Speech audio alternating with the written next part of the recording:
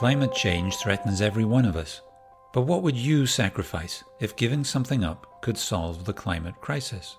We've done a big survey in every European Union country, in China, in the US, and in Britain, to find out what people are ready to do to fight climate change, to understand what solutions they think will work, and whether they're even worried at all about climate change now that COVID-19 threatens us.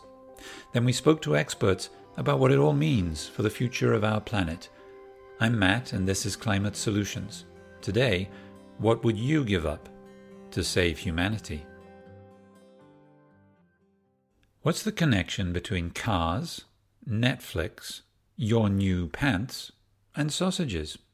If you said climate change, you were right. Each of these things has an impact on climate change because making them or running them results in the emission of carbon into the atmosphere.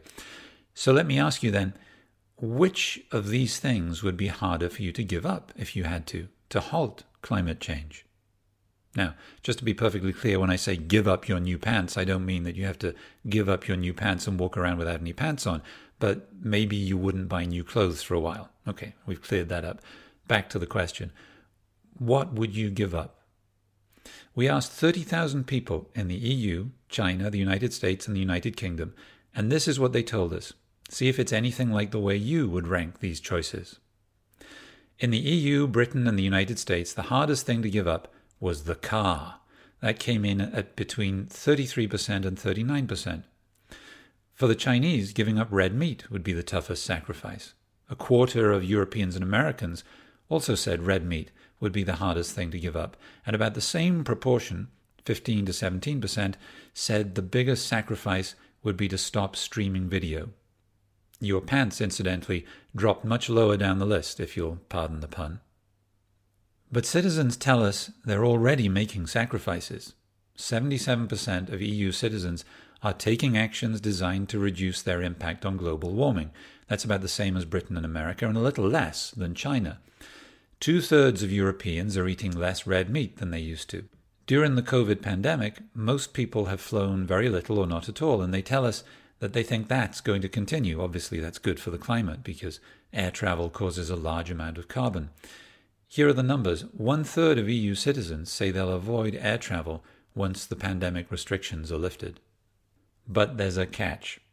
According to Adelaide Zulfikar-Pasik, the director of opinion polling at BVA, the company that carried out the survey, there's a gap between people's good intentions and what they're really willing to do when we press them on what they would actually give up. Most of European respondents say they are making radical lifestyle changes to reduce their contribution to climate change, or that at least they are trying to make efforts. And in reality, they are ready to make an effort as long as it does not imply too much renunciation and as long as it does not affect their daily life. Take the car. For individuals, it's one of the biggest sources of pollution. So isn't it a no-brainer to give it up? For some people, we have to keep in mind that it's also a work tool. It can be a social tool. It can be the only way you have to access quickly to public services or to shops. That's why there are indeed significant differences and disparities between categories. For instance, and it's logical, you have many differences depending on where people live, and it's much more difficult to give up car for people living in rural areas compared to people living in big cities. The answer is no less of a test for people's good intentions when we ask them about streaming. They can take action to fight climate change, but only if this action does not involve too many sacrifices, too many renouncements, and as long as it doesn't affect their comfort of life too much. For instance, I have in mind a survey about digital uses. People were saying, I know that digital can have negative impact on climate change. I know that I have to do something. So, I'm ready to clean up my mailbox every day. I'm ready to clean my photos. And when asking them, and would you be ready to give up watching video and streaming? No, not really. So they were only ready to do what was easy for them to do, and we have the same phenomenon here. If people don't want to make these changes, I wondered if perhaps businesses would make the changes for them. I don't mean that airlines would shut down and stop flying. I mean that if people think flying is the easiest thing to give up, presumably the airline industry will see that as a real incentive to make flying greener, so that people don't feel the need to give up flying because flying is no longer so polluting. To find out if I was right, I asked someone who knows about markets and climate, Ed Calthorpe, head of the Climate Policy Unit at the European Investment Bank, the EU Climate Bank. As we come out of the crisis and growth picks up again, I think certainly for the long-haul sector, there's really very little alternatives. So I suspect there we're looking really at a sort of technology-led solution to find ways and alternative technologies to reduce the carbon emissions from flying, and we know the industry is very engaged in that, and there's all kinds of interesting announcements from several of the big players. What would they be? What would those? Is this hydrogen-powered planes, or are there other things that I haven't heard about? No, well, I think we saw. I mean, perhaps the most significant was the announcement from Airbus and the back end of last year, which was really saying that, that they're going to go, having thought through, I think, alternatives around battery-powered flight. They are now really going to work on the hydrogen model, meaning essentially you're running hydrogen through a modified gas turbine to propel the aeroplane, and with a fuel cell to provide electricity on board. And they've set themselves 5 years to really think through the design of the aircraft, indicating that even if that were to be successful, there's probably another 10 years before that can be rolled out. I also asked Ed to answer the question I asked you earlier. What's the connection between cars, Netflix, sausages, and your new pants? In other words, how does streaming video or buying new jeans really contribute to global warming? As a consumer, it's really tough to know how much carbon is embedded in each of those activities. The issues around meat, I think have become much better understood in the last 20 years, and a lot of focus on it. But the issue is largely around so-called ruminants, so cows and sheep. And what's the issue? Well, I mean, the issue I think has this technical term of enteric fermentation, which is essentially just a nice way of avoiding talking about material digesting in the stomach of cows and sheep, which obviously in a low oxygen environment results in emissions of methane. And those are pretty sizable. You could imagine associated with that is manure, which also is responsible then, if untreated, for emissions of methane. There's fertilizers. And perhaps the bigger one, in some sense, is an indirect one, which is that cattle are fed on a variety of fodder, but that in principle may be being imported. There's significant concerns around essentially the conversion of land, the easiest being a forest, and lo and behold, it then gets converted into agricultural land, and you lose that stock, and all of those play a role. But in terms of the numbers, then for cows and sheep, red meat essentially. I mean, to illustrate that, there's a lot of different assumptions sitting behind it. But I mean, I think the numbers that we see for a kilogram of steak, you're probably looking at 25 to 35 kilograms of CO2 equivalent. If you were switching to pork, you might be down to, let's say, 10. And if you're eating pasta, you're probably well below one kilogram. This is good. It's pretty complicated, but I'm still waiting for an answer about my pants. associated with the clothing industry, the fashion industry, we have fibers, we have fabrics, and embedded in there is often types of plastics, make things nice and stretchy. Plastics are associated with large amounts of carbon emissions. We have finishing processes, we have the packaging and the transport. There's all kinds of numbers out there, but I think the one that sticks in the mind is, I think Levi's came out with a number fairly recently in terms of the life cycle analysis on a pair of jeans, and they were looking at around 35 kilograms of greenhouse gas equivalent per pair of jeans.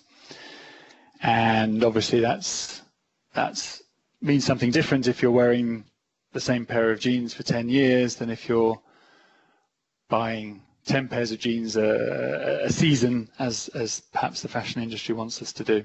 So there are issues, and actually on fashion, there's also clearly wider issues. Notably, there's obviously concerns around labour standards, and there are wider environmental issues around water consumption. I mean, cotton requires huge amounts of water, and that's often being grown in parts of the world that are currently struggling with water shortage. You're probably listening to this podcast on a digital device. That's part of your carbon footprint too. Video streaming services. Look, this is basically consumption of electricity, and data centers are huge consumers of electricity. But I would immediately make the point that if you're a data center in Norway, and hence your electricity is generated from hydro, there's essentially no issue. I mean, there always remains an energy efficiency point, but in broad terms, there's not much of a GHG impact issue. Very different if your data center is situated somewhere where there's relatively high carbon emissions in power generation at the moment. Okay, so let's get to the one no one wants to give up. Transport as a whole is about a quarter of all emissions in the EU, and 70% or so of that is from road transport. I don't want to be too provocative, but I'm not sure we need to stop owning a car. But in any event, there are issues around the amount of use of cars. But certainly, were we to all stop owning a car and to stop using a car, then yes, that would have an enormous impact. So if we knew all this, if we could put a number on exactly how much carbon was being emitted whenever we bought or used something, would people always make the right decisions? Well, we're a long way from that. In fact, people don't seem to think it should be a priority. Half of Europeans said we should prioritize better recycling. Only 1/5 said that all products and services should be labeled with their carbon footprint, the amount of carbon used in production and distribution. This seemed backwards to me. Of course, I want to recycle my waste, but if I can see the carbon footprint of everything I use, there's an incentive for companies to make the footprint lower so that fewer resources are used up in the first place. I mean, I had this discussion with some of my students. This is Martial Foucault, director of the Centre de Recherche Politique at Sciences Po, the top French university. In this institution, we are supposed to educate future civil servants, manager in international organizations, and so on and so on. When they travel, when they buy air ticket, they don't really know how much they have consumed in terms of carbon. So for me, it's very interesting. It means that you could inform people, but Inform will take this information as important if it's like a public information. We need to debate, to insist on such elements, of such educational elements of environmental issues. Otherwise, it's just like something, okay, I have consumed X tons of carbon, but who could prevent me to travel? So the first dimension is education. If we observe a big divide, for me, it's just there is a need to inform young people at the primary school, high school, university about such a standard. We have to respect. Second dimension, culture. For me, it's also close to what we discussed before about consumption, because the radical way for reducing, if 50% respondents in EU are more in favor to recycling systems, it means that in a sense they are more, I will say differently, if you're in favor for better recycling system, it means that you condemn consumption. You consider that you may find alternatives to consume new products. If you're more aware about carbon footprint, my understanding, it corresponds to people who do not necessarily blame consumption, the consumption of new product. You just have to alert them in terms of, okay, you may buy new products, but just be aware that it will correspond to such a carbon footprint. If people don't want to give up their cars, it's vitally important that the cars they refuse to give up become cleaner. That's the challenge for car manufacturers and multilateral banks such as the European Investment Bank, which provides loans to research and development at a lot of big car makers. The bank also lends to companies and authorities that build and maintain roads. Is that something we should cut back on so that we don't encourage driving? Here's Ed Calthorpe. Now actually step away from RDI in the traditional internal combustion engine type technologies. So we focus on the long-term needs for electric vehicles. And probably the second dimension of that, again, if we need to look at both the vehicles and the infrastructure. And on the infrastructure side, we have a more nuanced position towards roads, a more selective position. We will continue to support maintenance and effectively reducing accidents on existing road networks. But in terms of building out new capacity, then this was a prominent feature in the stakeholder engagement process around the Climate Bank roadmap, with arguments both for and against, essentially. But certainly from a GHG perspective, there were strong concerns that with existing technologies, building out new roads is generating new trips and new emissions. And so our response is to be, as I say, is to be a little bit more selective, and we'll be using essentially an enhanced economic test to just check that the infrastructure that we're providing or helping to support is well aligned with long-term demand forecasts, so it doesn't unduly rely on a short-term increase in very aggressive demand forecasts, which is essentially the period when there'll be lots of emissions from the conventional fleet, and combining that with a very high shadow cost of carbon in that cost benefit test. So we're weighing up the benefits of the road from the costs to the extent that a piece of infrastructure is generating new trips and new emissions, then they will be valued at a shadow cost of carbon of €80 a tonne,